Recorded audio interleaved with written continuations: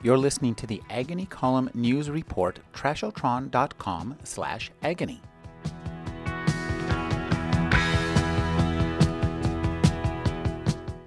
Stuart Onan's new novel is West of Sunset.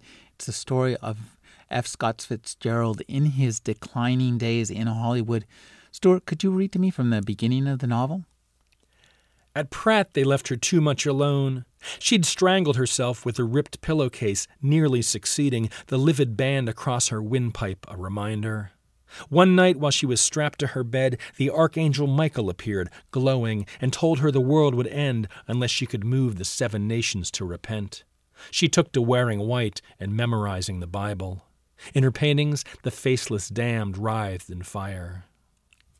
Zelda was an important part of Scott Fitzgerald's life, and you do a wonderful job of describing their relationship when they were separated by thousands of miles and by human sanity itself.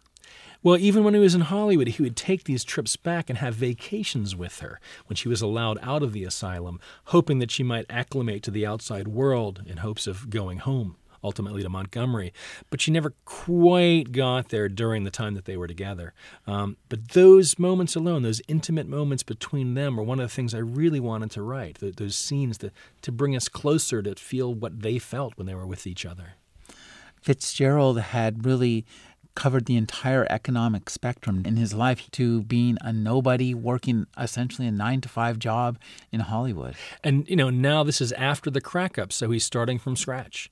He's got nobody around him. He's all on his own. He's in debt to his agent, and he has to work. And he does. He was, from the age of, I think, 20 onwards, all he did was right. That's the one thing he knew how to do. And he always believed in himself. Even when nobody else believed in him in the mid-30s, he knew that he could just do it. He'd sit and work. He may have overworked himself, I think, toward the end of his life. But he wrote some beautiful, beautiful work. The Last Tycoon, which he works on out here in Hollywood, is still seen as perhaps the best novel ever written about Hollywood.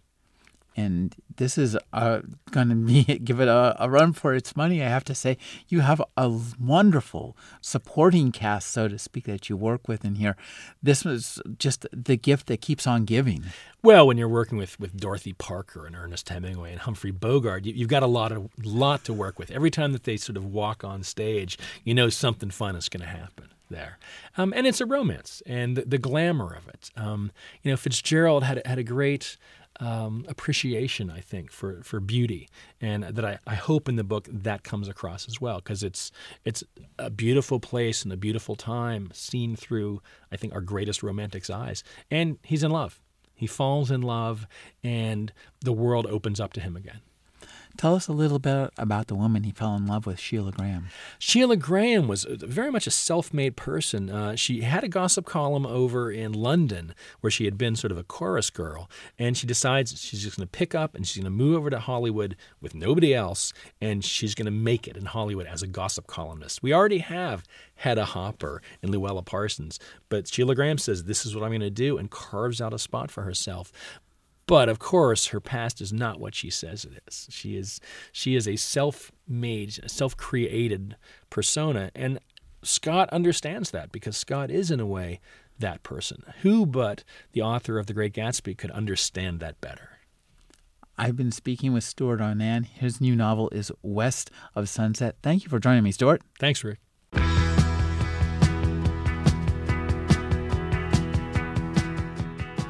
You're listening to the Agony Column News Report, trashotron.com/agony.